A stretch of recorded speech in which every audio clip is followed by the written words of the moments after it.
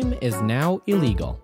This week, the province and EPS held a press conference to issue a new ban on crime.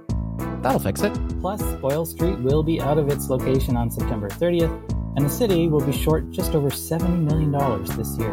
Hi, I'm Troy. I'm Matt. And we're Speaking Municipally. Welcome back to Speaking Municipally, episode 233. If the news is to be believed, Mac, the train is getting ever so close to opening.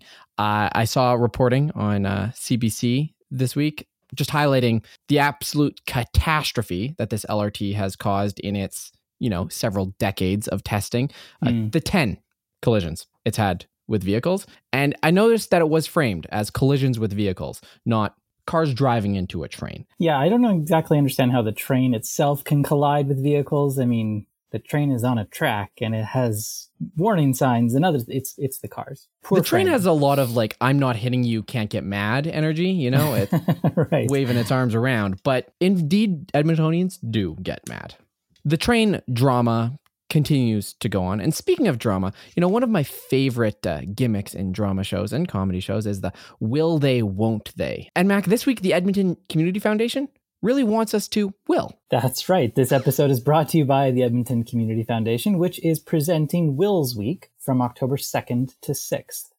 Wills Week is a series of free online and in-person seminars from Alberta wills and estates lawyers on the importance of having an up-to-date will. You can find out more about that event and register at ecfoundation.org/wills-week. Mac, I gotta say, I'm usually up to date with the festivals in Edmonton. I like to go to the Fringe. I know that K-Days existed. Taste of Edmonton bankrupts me on a regular basis.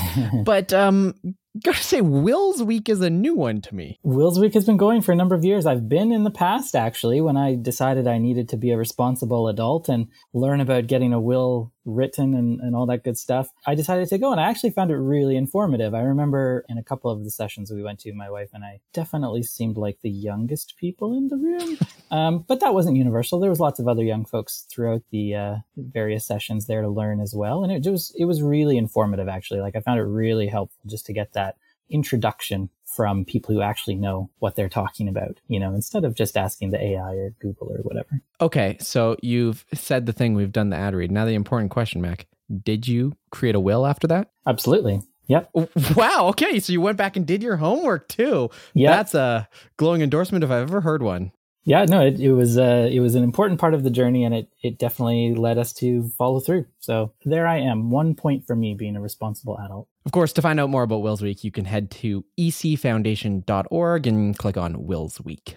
Well, wills are very useful for, the end of your life, unfortunately. And Boyle Street, at least its current location, seems to be at the end of its life as well. We learned this week that on September 30th, Boyle Street Community Services will cease to operate out of its current location just behind Rogers Place. Yeah, Boyle Street's been in that building for a very long time, and we've known for a while that they were planning to move. They've, of course, been working on a new facility. We've talked about that on the show before. It's called the King Thunderbird Center.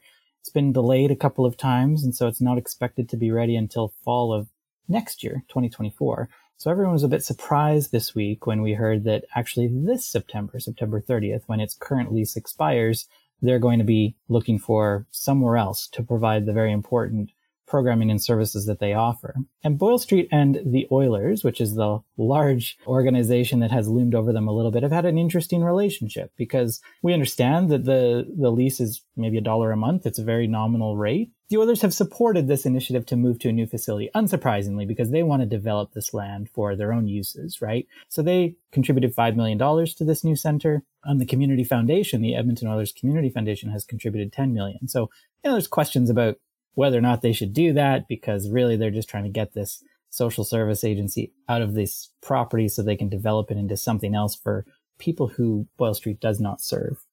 Let's put it that way. But that wasn't expected to happen till, next year, as I said. So it was surprising that all of a sudden they have to leave. Yeah, and they have to leave in sort of an urgent fashion. This wasn't a calm press release this week. It was a rumor mill followed by a lot of consternation about almost haphazard scrambling. And like you said, we've known that September 30th was coming. I'm sure Boyle Street has known that September 30th was coming for a long time. But the level of scramble that's occurring right now leads me to believe that Boyle Street expected to stay. And in fact, the OEG has said that they have offered to extend the nominal lease, which once again we assume to be about $1 a month for, the foreseeable future until they're into King Thunderbird Center. But Boyle Street has said that it is not financially viable to stay. And that's one of those things that makes you go, Both sides have been very quiet. They've said we can't disclose for contractual reasons. It leads me to believe that there has to be some sort of condition that has been levied upon Boyle Street, but that condition has to be financial in some way or resource based in some way. Otherwise, Boyle Street probably would have said that it's not financially viable to stay in almost free in a location. So there's not really a whole lot of clarity from anyone involved this week. Yeah, and I can't imagine their other costs would have changed that dramatically, right, from the previous lease. So whatever they have to pay in terms of utilities and insurance and all the rest of it, it's probably gone up, but I can't imagine it's gone up so much that it's going to destroy their ability to operate there. Boyle Street was really quick to come out and saying we're not getting evicted. Because that's what everybody assumes here, right? You first hear about this news, they're being forced to leave their facility, and there's a definite power imbalance here, right? And so you sort of assume that OEG has decided to charge them an arm and a leg and they can't make it work. But that doesn't appear to be the case. I did think it was interesting that Boyle Street, in some of its communications this week, talked about how it's raised $28.5 million for this new facility, and it called on all orders of government to help raise the remaining $5 million that's needed. It almost seemed a little strategic to try to encourage that project to get over the goal line in terms of funding. But I have to imagine if that was really the issue, they probably could have worked something out with the Oilers to make that happen more quickly. They've already shown a desire and a willingness to support them to move out of that location. So it's a bit confusing. And I'm left thinking that there's not always a good guy and a bad guy. And in this case, it's not clear if there is a good guy and a bad guy. It just seems like a really disorganized situation. Of course, the people who benefit least from all of this confusion are the folks that Boyle Street serves. The timing is horrible, right? We have a housing crisis right now. There's the opioid crisis, and it's about to be winter. They've talked about maybe working with other service providers, the Bissell Center or the Hope or other locations to help continue their programming. But those facilities don't have a lot of extra room either. So what happens to the folks that Boyle Street serves on a regular basis if they don't have a home? Where are they going to go? Yeah, you mentioned that there's not really a good guy and a bad guy, at least obviously to us in this scenario. And I disagree with that. I think there's a very obvious bad guy here, and it's the province that's not funding social services. It's easy to get into the minutia of this and think, okay, the Oilers are evicting or not evicting these people out of a certain location. Oh, Boyle Street Community Services aren't working hard enough to make their dollars go far enough. You can say a lot of things, but at the end of the day, these are critical social services to fund basic human needs like food, like shelter, like sanitation, like healthcare. This should be a provincial responsibility. It shouldn't be on a community organization to do any of this work. And if a community organization is doing any of this work, it should be fully funded by the order of government explicitly responsible for providing these services. The province has announced this week that they're really stepping up and they're putting in $16 million to improve affordable housing for government-owned affordable housing locations that weren't even open right now. That's a pitiful amount of money, and in a housing crisis, to not have units operational right now, it really shows that this is not something that the provincial government takes seriously. Like you said, the people that will bear the brunt of this, especially this winter, which I expect, given all the things you mentioned, will be probably the worst winter on record in terms of this humanitarian crisis that we're seeing in our city. I think it's completely negligent to not have provincial ministers stepping up and just solving this problem. I agree with you. This is a provincial responsibility. I think most of City Council would agree with you that this is a provincial responsibility, but it's also not a new thing for our provincial government to not be at the table supporting this kind of thing. And so we have to make the best with the situation that we've got. Unfortunately, that means fundraising. It means the city approving this facility. And perhaps there's more the city of Edmonton could be doing on this to try and resolve this situation. I expect we'll hear council, talk about this in upcoming meetings.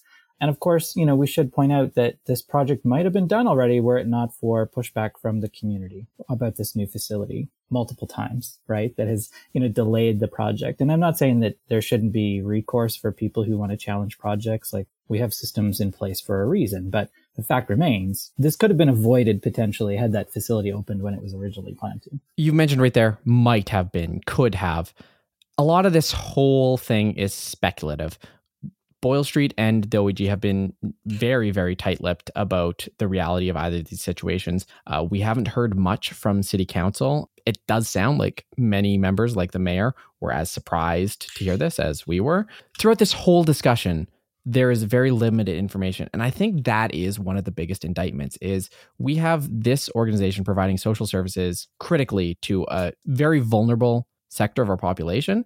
And their core tenets of their operation, how they exist in the physical space, is governed by confidential agreements with a private for-profit organization. And that just like, as a taxpayer, as someone in this community, that feels real ick. Problematic, to say the least. Of course, we had mentioned that this whole thing felt chaotic, and it was chaotic because there wasn't a press release. This wasn't discovered because an organization stepped forward and said, hey, heads up, this thing is happening. At a separate event this week, talking about safer public spaces and zero tolerance, Keith Gerein had just asked a question, say, hey, I heard a rumor about Boyle Street. Mm-hmm. And that was how everyone found out about this. So let's talk a little bit about the zero tolerance event. This is the one that I'm calling the Crime is Now Illegal event. Yeah, the chief of police, Dale McPhee, posted something on his LinkedIn profile over the weekend saying that things were changing. They were going to have a big announcement. The province put out a news release saying they were going to have this press conference. Everyone was going to be there, the ministers, the mayor, the police chief. It was 1:00 on Monday. Troy, news release comes and goes. And I got to say, it was a whole lot of nothing, really, in the end. What we heard is that the provincial government has this new zero tolerance for crime approach. And the main change there is that Crown prosecutors will create these targeted units to try to prosecute violent offenders focused on Edmonton and Calgary. And they're going to try and change some of the bail protocols to allow prosecutors to argue for different conditions. Public safety is perhaps at risk. So there's, some change there, I suppose, but it doesn't sound like a dramatic transformation. And then the police service at the same time has launched this new thing called Safer Public Spaces. And the police said this new approach is aimed at reducing violence and addressing public drug use. And, they really want to try and decrease the amount of social disorder and stuff that is visible out on the streets. But again, not really clear what they're doing. I hear this every time that a police officer or a public official or even a government minister says things like, we need to crack down, or there's zero tolerance, or anything of the like, because ostensibly that must mean that right now you are not. Right now you are tolerating crime. And I don't think there was anyone in the city that said, hey, Chief Dale McPhee, could you just, for a few years, not prosecute violent offenders? Could we just tolerate violent offenses just for a little bit? No one was asking for that. So if the police were doing that, that's bad, and that's a story. And if they weren't doing that, then this was the most nothing burger of a press conference. Like you said, there was no strategy, there was no deployment changes, there was no talks about reallocating resources. It was just rah, rah, hurrah, crime is over, without any clear indication of how they were going to get there. I mean, the chief has said in the past, on the record to the media, that he's tired of tripping over people doing drugs on the street as he goes to his office downtown. So I guess he wasn't doing anything about this before, and maybe he will no longer trip over those people. But I have to say, when I read the backgrounder about the Safer Public Spaces, it really felt to me like this is a PR exercise. This is a reaction to consistent and ongoing concern and complaints from the public about how visible the situation is in Edmonton. People without a home, people suffering with addictions. If you read the backgrounder, it says the police actions include higher visibility of police and partners within public spaces. This is something that we hear all the time. There's going to be more boots on the ground. There's going to be more officers. It doesn't actually seem like there are, Troy. I mean, there's no more police visibility than there ever was. So I remain skeptical of that. There's a couple of other things in here that really caught my eye. educating the public on placement of activities and regular correction of misinformation regarding EPS activities, which is nothing but PR, and then increased transparency for officers and the public through the adoption of body-worn cameras. In fact, the police has shown opposition to such a thing, but are only doing it because the province has forced them to. Right. And then my favorite one of all, this comes up all the time when this sort of zero tolerance thing happens as well, streamlining administrative and judicial processes in partnership with the government of Alberta, streamlining criminal intelligence for the most up-to-date data to inform enforcement targets. There's always this discussion about we need to better coordinate our organizations. And I just every time can't help but think, surely the police service, the city, the province, all of the other social service agencies, transit, everybody who needs to be connected is connected, probably on a first name basis. What other coordination needs to happen? If what they have said they are about to do is a meaningful change, then this is an embarrassing press conference. This is an admission of guilt for the past decade of extreme budget increases with no results. When I saw this, though, it got me thinking, do you remember how, two of our members of City Council undermined the rest of City Council to participate in a task force on crime and well-being in the city of Edmonton? How could I forget? In order to get things done, to move the needle. If there's seats at the table, we have to be there because we need action now. Mac, what has this task force accomplished? And where were they at this press conference? I mean, the answer to your question is nothing, essentially. I don't know that the task force has put out any recommendations, has had any impact in terms of service delivery, in terms of funding, anything like that. Councillors Hamilton and Cartmel, who are the two you're referring to my knowledge, have not commented on this at all and said anything about this new, safer approach. It really just seems like it's an exercise in, trying to earn points from the public for saying they're going to have a tough approach on crime. And it just is lacking in substantive action to back that up. And of course, dueling with this is the lawsuit that's being levied against the city of Edmonton, which would ostensibly prohibit the city of Edmonton from their encampment dismantling strategy. A lot of this announcement was coded language. Mm-hmm. Open air drug use sounds a lot like we're dismantling encampments and people tenting. It's very coded dog whistle language.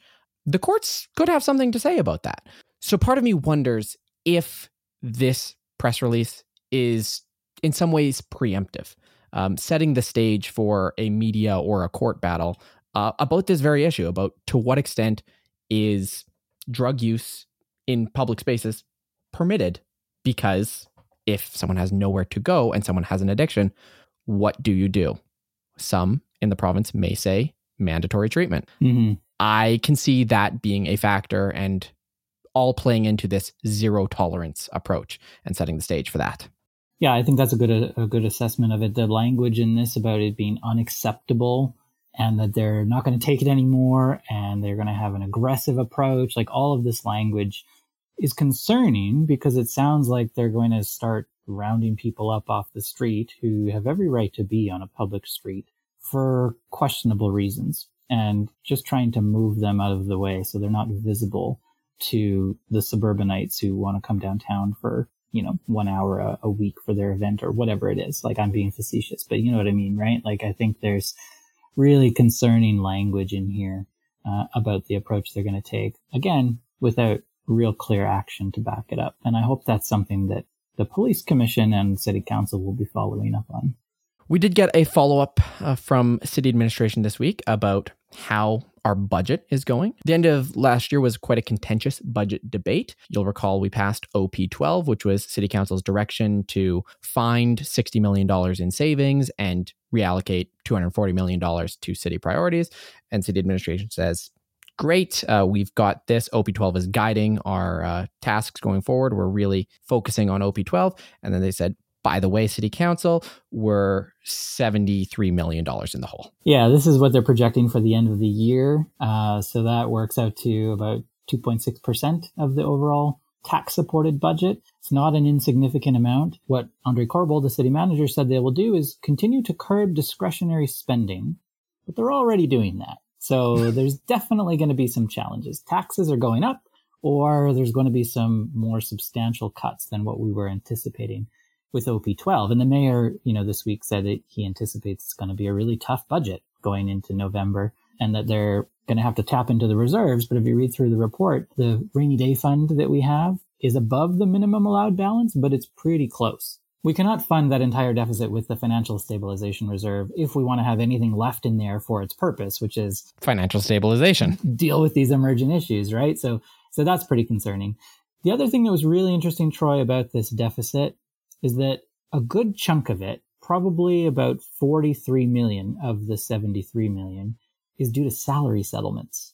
What?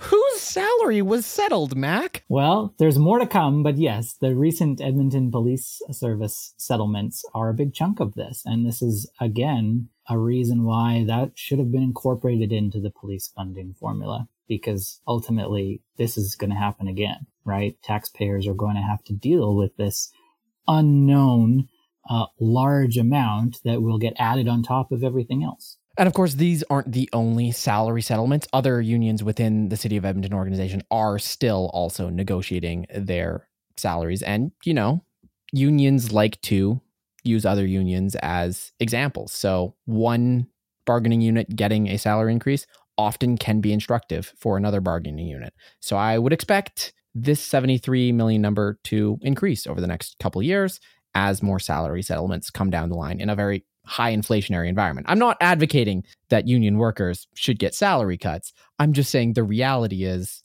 we haven't budgeted for those. And that could be very upsetting to some members of Edmonton City Council as they go look at their pocketbooks and find them very, very vacant. Yeah, and that's going to mean cuts, probably, right? It's going to mean a combination of taxes higher than people want to see, increases higher than people want to see, and then probably some cuts. And it might even mean some cuts on the capital side of things, because we know, of course, when we borrow money to build capital projects, it does have an operating impact. And in fact, the administration says that 2023 is probably going to be one of the higher years in terms of capital spending. They're thinking about $1.8 billion this year alone. And because there's some really major projects underway, the Valley Line West LRT, the Yellowhead Trail Freeway conversion, there's some big things that we're spending money on, and all of that does add up. Now, Mac, I don't have a lot to say about this next piece. I think the headline itself says enough, but administration under the direction of Councillor Salvador has gone through and done a report on downtown parking lots. And Mac, they found that of 275 surface parking lots in downtown Edmonton, only about 30 are permitted legal parking lots. This seems like a slam dunk, right? We've got 245 surface lots that we should go after to seek permits or do something else with it. But of course, that is not administration's recommendation here. In fact, administration recommends against seeking permits or levying fines against the businesses that are operating illegally. Right. They said forcing the closure of parking lots is unlikely to compel a landowner to develop a lot. If surface parking lots are closed, it creates vacant land, which could then be subjected to social disorder. Are they under the impression that parking lots are a bastion of legality?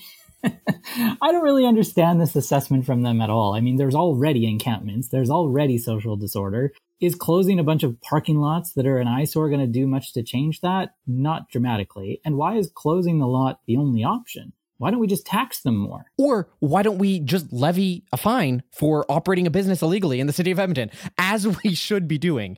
The fact that we are debating whether to levy a fine for breaking a bylaw is absurd to me, especially given the podcast episode, crime is now illegal. Hey, someone's violated a law. Use the prescribed punishment. Yeah. And in this case, I find myself in 100% agreement with the Downtown Business Association, right? Which said they don't actually want the parking lots to all be closed or anything. They want the city to enforce the absence of development permits and business licenses. And they want owners to make sure that these places are safe and attractive. It's a real problem for everything the DBA wants to see happen downtown to continually have these undeveloped and ugly parking lots. I think they're right that these things should be better. Now, the question becomes, what are the right tools to go and do that? But as you say, it feels like we already have tools to go and do that. If we did want to close some of those, though, I'm not opposed to that either. It's not like we have a lack of parking downtown. There's more than enough parking for everyone, even if we went and closed, the worst offenders in this 275. And let's be real. A lot of the parking lots that are operating illegally are in areas that you don't want to park your car anyway, right? Yeah. If we're talking about the people who are complaining about no parking downtown when they're going to the Rogers Place Arena, they are not walking 15 blocks to park behind a pharmacy in Chinatown. I do not share administration's view here that vacant land that offers profit to an entity illegally is better than vacant land that doesn't. As far as I'm concerned, from the city's perspective, one of those is worse, and that's the one where illegal businesses are operating within the city. And we already have tools to use vacant land. We have some rules around using vacant land for agricultural purposes. We could at minimum just enforce some standards once they have a permit on the upkeep of these locations, right? I understand that maybe the market conditions are not conducive to developing all of this property. And City Council, as we've talked about before, has a role to play there too. Instead of approving 60-story towers, you could approve 3 20-story towers and have a potentially better positive impact on those undeveloped lots. So there's other tools at play here too that could be put to use. I think the question is just how quickly and what exactly are we going to do about this? But something has to be done about all of these empty lots. It's not helping anyone except for those illegal businesses to allow them to continue operating the way that they are. Of course, when we look around at all these vacant, empty asphalt lots, my eye sees, imagine how much housing that could be. And we're in an affordable housing crisis in Canada. And Councillor Tim Cartmel, or should I say, in the context of this article, future mayoral candidate Tim Cartmel, took to Postmedia to write, I'm going to issue a hot take here, Mac. The most boring column I have ever read in my entire life about the need for affordable housing. It doesn't propose any actions. It doesn't propose any solutions. It doesn't even really talk impassioned about anything. It is checking a box to say that Tim Cartmel supports affordable housing. And I think that's why no one talked about it this week. I would just challenge that I'm not sure it's 100% clear from this column that Cartmel supports affordable housing. What he seems to be in support of is increasing the housing supply, which he believes will address affordable housing. And there's a little bit of nuance there. But I think you're right. There aren't really any other solutions in here, aside from a very vague, we should increase the housing supply citywide.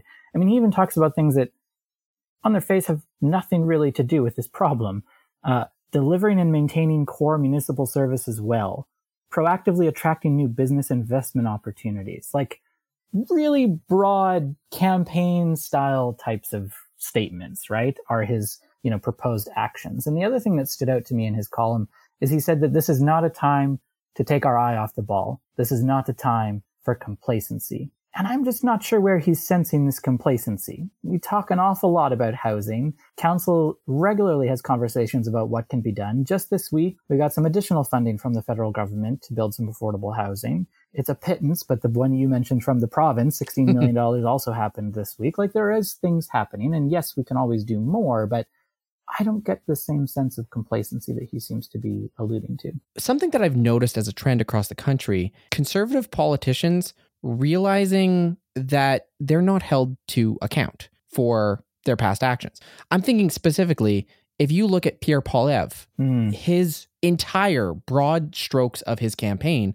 is around affordable housing right now and things like upzoning around transit. And he's saying all the right words that urbanists tend to support. The problem is when you look at his record in supporting these initiatives federally, they never quite stack up. I look at Tim Cartmel's article talking about how we need mass transit initiatives to get there. Well, he was the one leading the charge to shut down our biggest mass transit initiative in Edmonton's history, much to the consternation of council at the time. I look to his comments about zoning. We'll see at public hearing. I know Tim Cartmel has been broadly supportive of the work of the zoning bylaw renewal, but when push comes to shove and there are more well-off people complaining about an 8-story house next to theirs, I'll be interested to see how the votes go. And I think back to budget too, when Tim Cartmel was one of the very few on council to vote against the entire budget after spending the entire budget just racking up the tab. And I think even further to his staunch advocacy of expansion of Terwilliger Drive, which only begets what? more single-family sprawl, and car use, which are the biggest drivers of housing unaffordability in our country. I do not see walking the walk while he's talking the talk here. Just today, as we're recording, Mac, I don't know if you saw Jyoti Gondek, the mayor of Calgary, she tweeted the letter that she got from the Minister of Housing federally. There was some, flowery language at the start, but then he made clear, if the city of Calgary doesn't end exclusionary zoning, they will not get federal housing dollars for affordable housing.